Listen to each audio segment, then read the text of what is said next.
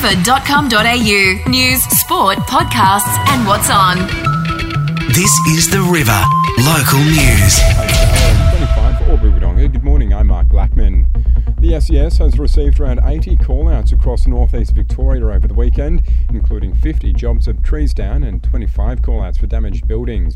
Wade Stevens has more. It's been a wet weekend with lightning and thunder blasting the sky and causing some damage to local homes. While the northeast copped the brunt of the storm, Albury SES crews were also called to 5 jobs of leaking roofs and flash flooding.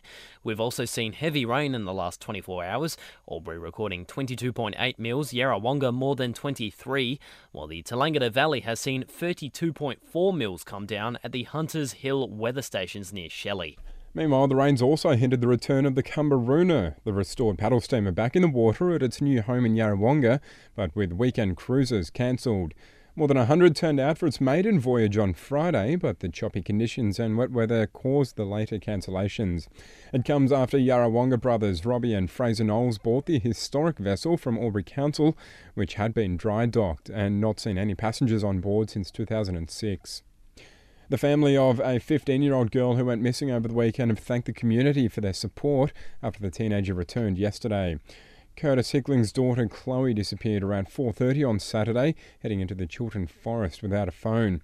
A rescue team was being organised when Chloe returned on Sunday afternoon. Curtis telling the Border Mail his Facebook post was shared hundreds of times by people the family didn't even know. And we're likely to see a few more hairy upper lips across the region this month, with Movember officially getting underway yesterday. The movement, which is growing every year, helps raise funds and awareness for men's health, with more than 50 individuals already signed up around the border. One of this year's ambassadors, Kurt Pengilly from InXS, even shaved off his iconic mo, which he's had for decades. He's set to grow a new one for the cause and is sharing his expertise.